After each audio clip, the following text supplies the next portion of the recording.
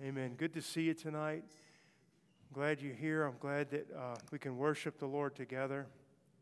I want to pray one more time just for the word tonight, for the message. So if you would just join me. Father, we pray that you would give us ears to hear you tonight. God, we know that you're here. We know that we've come into your presence, God. We're not just people gathered in a building. We're the church, the temple of the living God. You said we're living stones, God, that comprise the temple of the Lord. And God, we pray that you would speak to us and minister to us and grow us, teach us and guide us, Lord God. In Jesus' name we pray. Amen. Amen. So we're doing our study on the life of Elijah. And faith would be like one of the main themes of this study in this man's life, and how God used him. He had to trust the Lord and he had to obey the Lord. I know those are simple things, but I can tell you that most Christians fail or miss out in one or the other.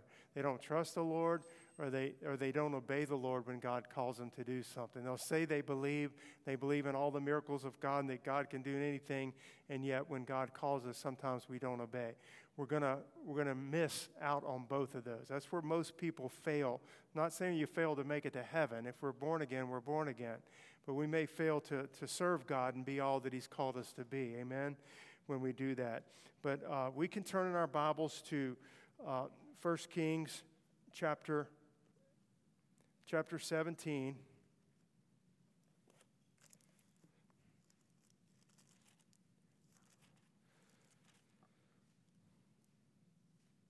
Okay, so we've talked about Elijah being by the brook, right? In verse 7, it came to pass, this is 17:7, came to pass after a while that the brook dried up because there had been no rain in the land. And the word of the Lord came unto him, saying, Arise, get thee to Zarephath, which belongeth to Zidon. This was actually not part of Israel. This was like on the edge or the outskirts of the land that God had given to Israel, which belongeth to Zidon, and dwell there. Behold, I have commanded a widow woman there to sustain thee. So he arose and went to Zarephath. We'll just stop there. So faith is going to wait for God's plan. I know that we talk about this, and I know that we remind ourselves of it, but we need to be reminded that we have to wait upon the Lord. His timetable is not our timetable. His schedule is not our schedule. If it were, then we would have everything, day one. We would have everything we wanted, just like every day would be Christmas Day. We would just have it all, but it's not God's way. It's not the best way. And so part of what he's doing is trying to make us more like Jesus, and in making us more like Jesus, he puts us in circumstances where we have to wait upon God. We have to wait for him. We have to wait until the answer comes. We have to wait as long as he says to wait, right?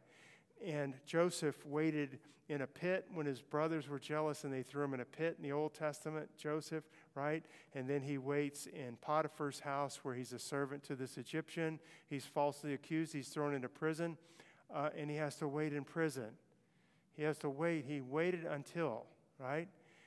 We have to wait until, and that's what faith does, because faith is expecting and hoping. Faith absolutely knows that no matter how long I wait or I'm in this circumstance, that God is going to do what he promised. The back end of this thing, there's a big bright light. On the back end of it, there's hope. There is fulfilled promise. There is a blessing. There is the Lord. And so we know that. So we're waiting, but we're not waiting wondering what's going to happen. We're waiting on God. We're waiting for his timing. We're waiting for his answer. We're waiting for his deliverance, but the deliverance is sure. Just like heaven is sure. I'm waiting to get there, right? We had the scripture that Alberto read that was up there about the rapture, right? In a moment, the twinkling of an eye, we're going to be changed. We're waiting for that. But is it sure that that's going to happen? Absolutely.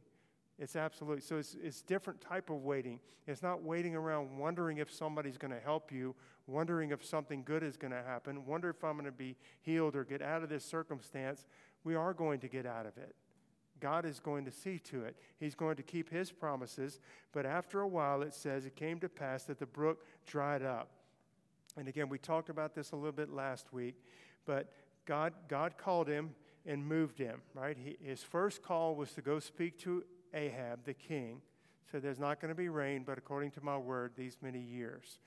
And then God says to him, now get thee and go hide by the brook Cherith. I've commanded the ravens to feed you, and you'll drink from the brook. So he does that. He's obedient. He doesn't wait around. He does what God tells him to do when God tells him to do it. Simple, but needed.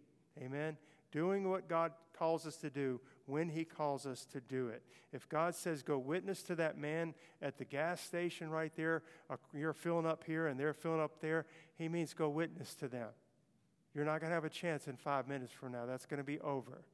We need to obey the Lord when he tells us to obey the Lord. Well, what if that wasn't God? Well, what if it wasn't? You handed him a tract. You shared the gospel with him. You know, what was the big loss in that? Even if you think I miss God, we can reason ourselves out of a lot of blessings and a lot of obedience when we sit there and think about it too much. But what I think most of us would have done, and I'll put myself at the head of the line, when we saw the brook drying up, we talked about this last week, when we saw it drying up, not that it was flowing one day and the next day it was dried up. He watched it day by day. There was a drought. There was a famine and a drought in the land, no rain. He watched it decrease until it was just a little trickle and then mud hole and then nothing, right? What a lot of us would have done is say, I need to start making some plans here. I don't know if it's a few days before, a week before, whenever he started to notice it drying up. He said, I need to make some plans here. And when we start making our own plans, we get in trouble. I'm talking if you're a Christian, if you're a child of God. I'm not saying you don't use your brain, that we never do anything. But this was the leading of the Lord. He needed to be led by the Lord. He needed to be in the will of God. He would never have gone to talk to the king if God hadn't have told him to. He was putting his life in danger. He was a pagan king who instituted pagan worship and idolatry in the land, okay? And he would never have done that. He just waited on his own initiative.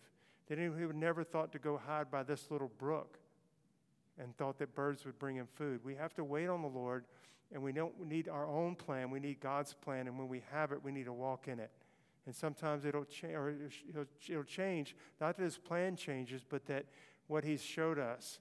Remember, a few weeks ago we talked about it. God's man or woman or servant has to learn to take one step at a time. We have to take one step at a time. Because you know what? That's all he shows us usually. He shows us one step, and we take that one. Amen? And this is what we see in this man's life. So there's so many of these wonderful biblical truths that we see played out in his life. That's what I appreciate about Elijah's life so much. But we would have probably begun to worry. I would have. You see the bank account dwindling. And what's going on? I'm working as hard as I ever did, but I see I had this much and now this much, and you see it dwindling, and you think, I've got to make a plan really quick. I need to do something. What we need to do is hit our knees before the Lord and find out what he would have us to do.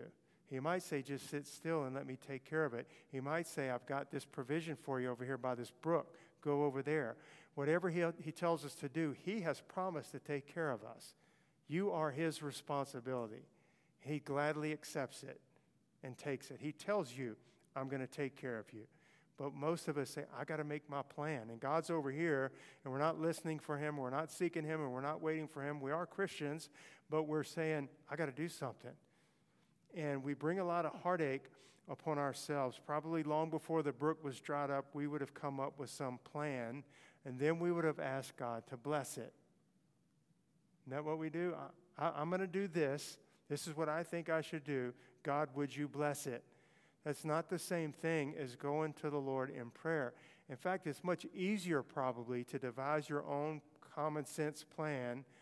Oh, I got a cousin that's got this, and maybe I could go work for him, whatever. You think up something, and you go to it, and that almost is easier than we think it is, than going before the Lord and being still and knowing that he's God and being quiet and sitting before the Lord and opening up the Word of God and go into the promises of God and say, Father, you've promised to take care of me.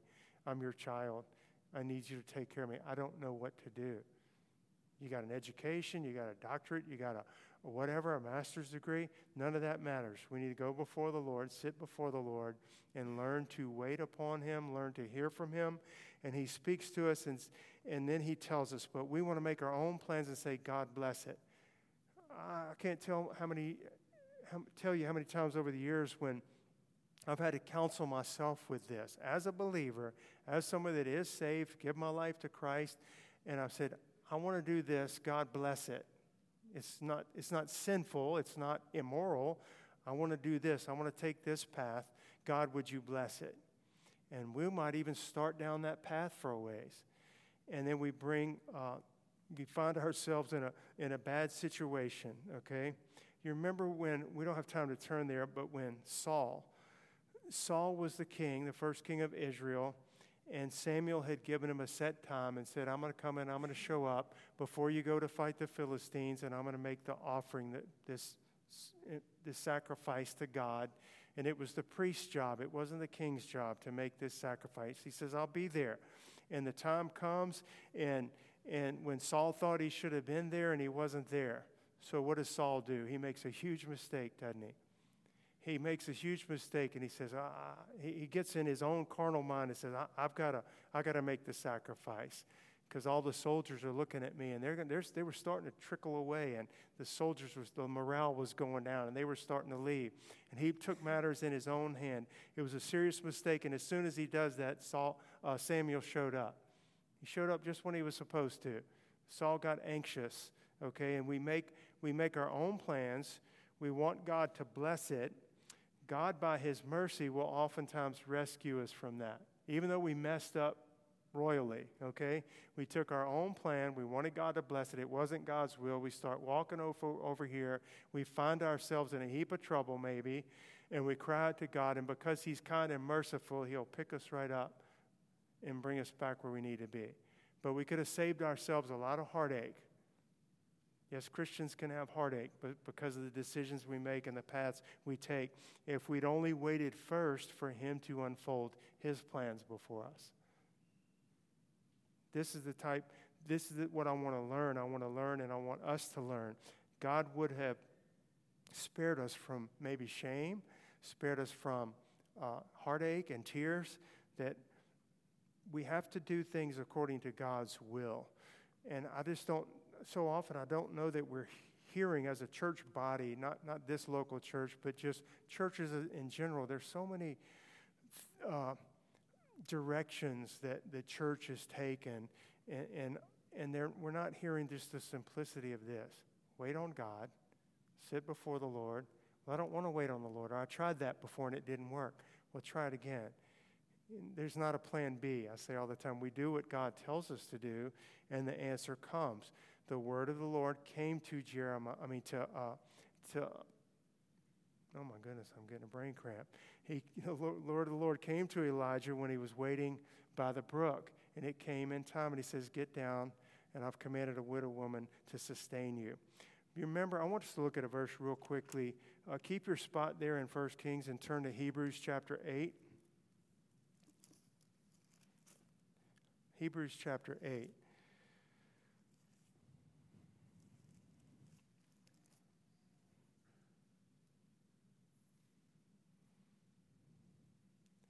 All right, let's read. This is talking about God giving the plans of the tabernacle, to Moses on the mount, who serve unto the example and the shadow of heavenly things, as Moses was admonished of God when he was about to make the tabernacle. For see, saith he, that thou make all things according to the pattern showed to thee in the mount. We have to do all things according to the pattern God has showed us. And again, it sounds very simple, but a pattern means like a model, like an imprint, like a stamp. You ever had some stamp where you're just stamping out like a cookie cutter thing and everyone's exactly the same? He says, make it like the pattern I showed you. That's really what that is. It's a stamp is one of the definitions of it. So the Lord did not give Moses a set of blueprints. He might have added that to it, but I know for 40 days Moses got to see it, like the living tabernacle, how God intended for it to be. He got to see it. The Lord allowed him to see it. He says, see that you make all things according to the pattern that was showed you in the mount. He got to actually see like this before it was built, the tabernacle. So when he goes down the mount later and begins to instruct the people, and God gets the supplies together, and the people gave willingly, and they had a heart to give, and the workers came. This one's skillful in woodwork, and this one's skillful in goldsmith or whatever. He said, no, not like that. She showed me.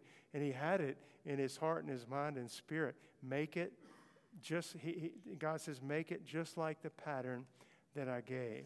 Again, a lot of times we want to do things, and we want to do it ourselves because it seems good to us, and it's not sinful, and it's not immoral on the surface, and we want to do it, and then we want God to bless it.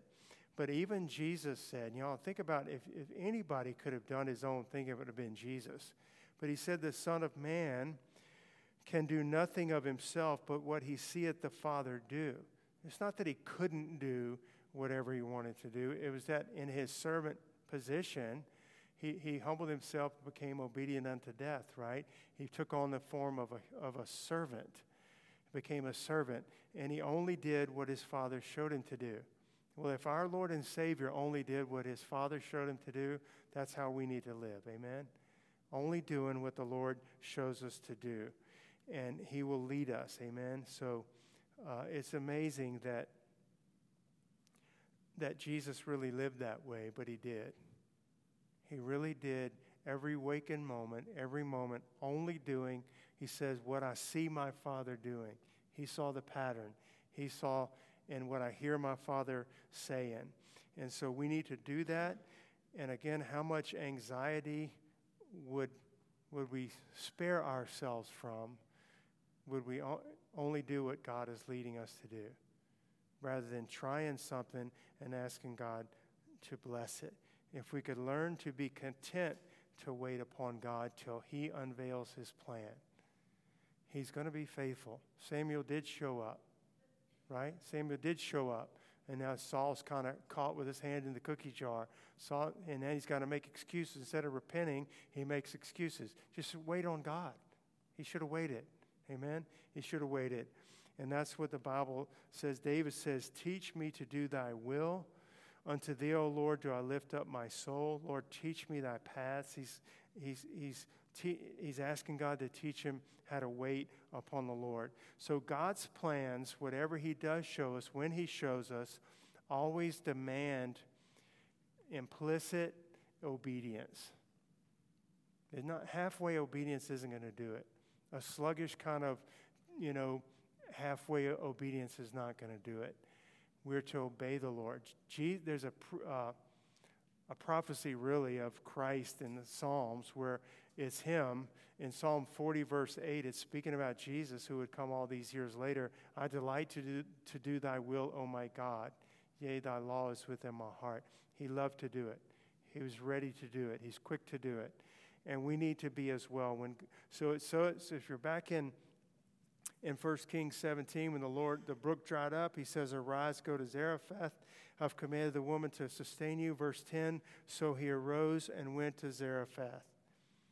Again, simple, but there's a lot of people we don't know about, and a lot of people we're not reading about because they didn't obey the Lord.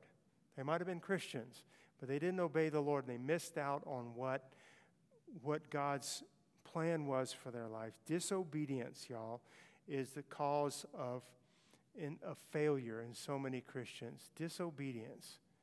I'm not saying that we're running out there breaking every commandment and stealing and robbing and murdering people. I'm saying disobedience to what he reveals to us. We don't obey. We are hindering ourselves. We're shooting ourselves in the foot spiritually. And so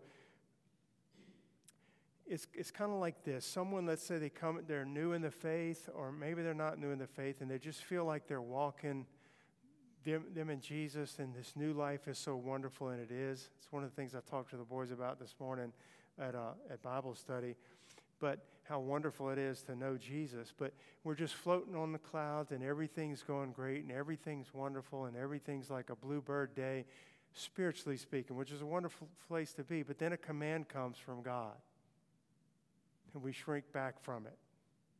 You understand what I'm saying? I know I've shared it so many times, but I can remember surrendering everything to the Lord, receiving the baptism of the Holy Spirit, and it was wonderful and it was great. And the Lord says, now I want you to go separate, tell your friends and separate from some of them. Maybe they'll come along, maybe they won't, but I need you to separate from them. Everything was great and wonderful. Now he's brought a command into my life. And I don't believe that my salvation hinged on it. I was already saved. Salvation is a free gift of God to those that believe in the Lord Jesus Christ. But I believe that certainly, that my walk with God depended upon it. You understand what I'm saying? My future in Christ and what he has for me and what he has for you, what he's showing us, we need to obey. There comes a command. Maybe God's calling us to leave the brook, the Cherith, right, and go down to Zarephath. We don't want to go. That was a heathen place. It was an idolatrous place. It wasn't even part of the confines of Israel at all. It was on the outskirts. He says, I want you to go to Zarephath. Well, God calls us to cut off some relationship. God calls us to speak some word that we know is not going to be popular. The command comes. We were on cloud nine. We were practically in heaven with the Lord, it seemed like. Everything was so wonderful in his new life in Christ, but he puts a demand upon our life or commands us to do something, and we shrink from it. Stop some habit that you have in your life. Again, I can remember for me, it was some secular music. The Lord says, oh, you don't really need that, Randy. It's not helping you. It's not when you're listening to it, it's not edifying you and building you up. I want you to put it away. And the Lord helped me by his grace. It's all glory to God. He helped me put it away. It had been part of my life for most of my life, you know what I mean, or my adult life. And God says, put it away. We shrink back because the cost is too great. We think it's too great. Can I tell you, you'll pay a higher cost by not obeying the Lord. Whatever he's telling you to do, even if he didn't tell your neighbor this, there are things he might just show you to do. If he's telling you to do it and you think the cost is too great, I can't bear to do this, the cost is going to be a lot greater if we disobey the Lord. Because right around the corner, he had some wonderful thing for you. But it was contingent upon not your salvation, but what he had for you, how he wanted to use you, what he wanted to reveal to you, how he wanted to grow you. All these things were contingent and are contingent upon our obeying what he tells us to do. One step at a time. Take this step. Lord, I don't want to do that. Take it. I promise I'll be with you. And we take it. Thank you, Jesus. He's with me. He took care of me. Took care of me by the brook. The brook's dried up. Well, I'm going to wait on the Lord again. I'm not going to make my own plans. He was faithful at the brook. He'll be faithful in the next place. He's going to take care of me. Wait on the Lord. And when he says go to Zarephath and a widow woman's going to sustain you, then we go to Zarephath. We don't reason it out. We have to recognize God's voice. I say it all the time. You need to have such a walk with the Lord, and that's part of what we're doing as a body, right? Coming together and sitting under the ministry of the Word. You need to be able to hear the voice of your good shepherd so clearly that you know it's God. You know it's the Lord, and you can step out upon it.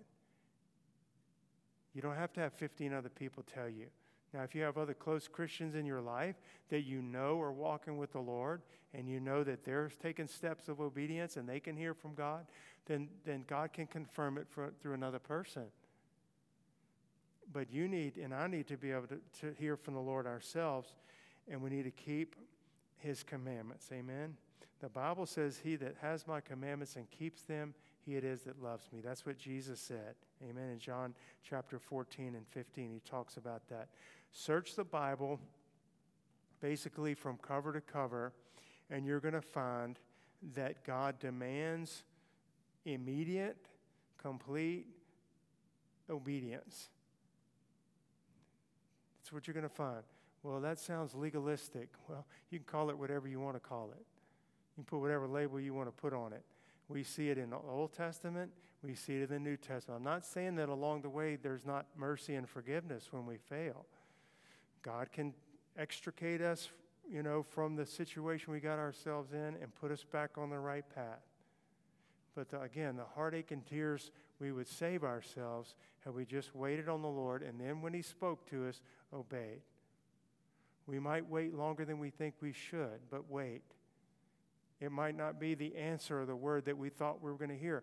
I don't think that this man Elijah had a clue he was going to end up going to Zarephath. And some widow woman who's broke and penniless too is going to be the one that takes care of him. It would have never entered his mind. I say hallelujah to that. Because the way that God works in our lives and does things, they would never in a million years have been what we would have thought. I think about it all the time. It's almost like a fairy tale, but it's not.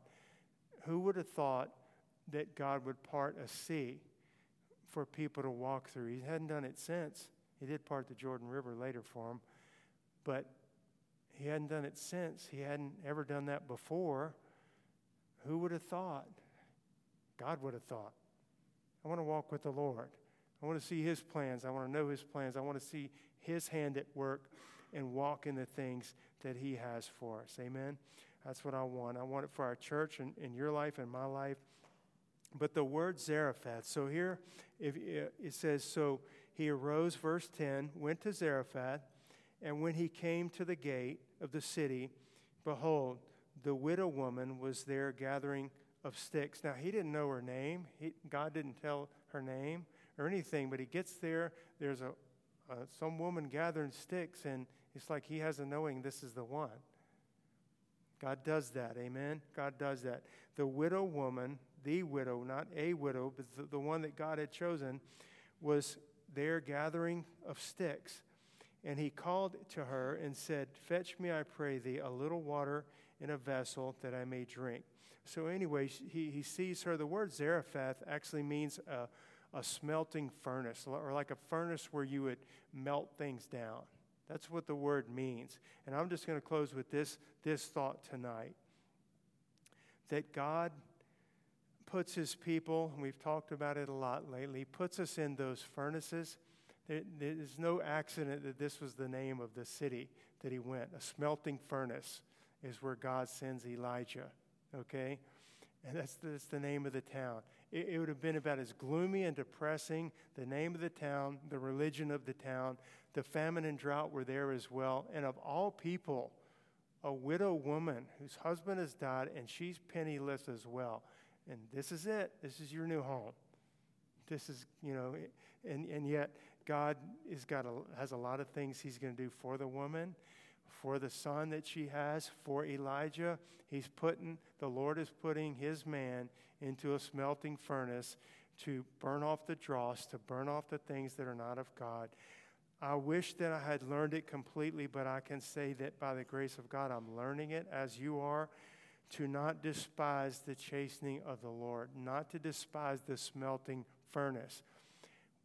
There's a day when it's all going to be over, in a good sense.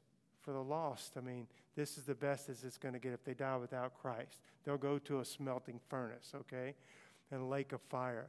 But for the saved, this is as rough and tough and hard as it's going to get.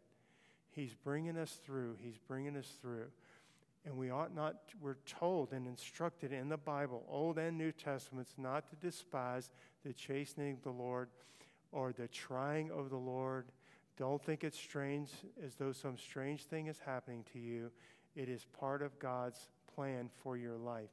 He's the potter. We're the clay. And I often picture like if you're a piece of wood or something and somebody, the artist is whittling away or carving, right? That artist has a plan for that piece of wood, what it's going to be when he's finished. He's got it in mind. All you might see if you're watching is pieces of wood flying, as he's carving away. And God has a plan, and he's doing it. And we don't see it all, but we can trust him, amen? We can trust him. We can wait on the Lord and know that he's bringing us through a smelting fire, through a furnace. We did that 3-part series on the conflict. I have refined thee, but not with silver. I've chosen thee in the fire of affliction. Straight up, he's telling us. But he's not cruel. He's with us in the fire like he was for the 3 Hebrews. He was with Paul and Silas in the prison in Philippi. He was in there with them, okay? He was in the lion's den with Daniel. He was on the island of Patmos with John the Beloved on the Lord's day. You understand what I'm saying? He's with us. And you ask any of those people, and they wouldn't have traded it for anything. They said, I'm so glad this is how he chose it to be. Amen? Y'all stand with me. We're going to close tonight. I pray for the kids. I know it's school and for parents and getting back in that routine and everything. We want to keep the Lord first in everything. I'm purposely trying to keep it not too long on Wednesday nights. I'm conscious of that. I'm aware of that. I'm going to preach what God gives me, but I want you to know that I'm trying to, and Dee and I both are trying to be sensitive to that. It's important that you're here.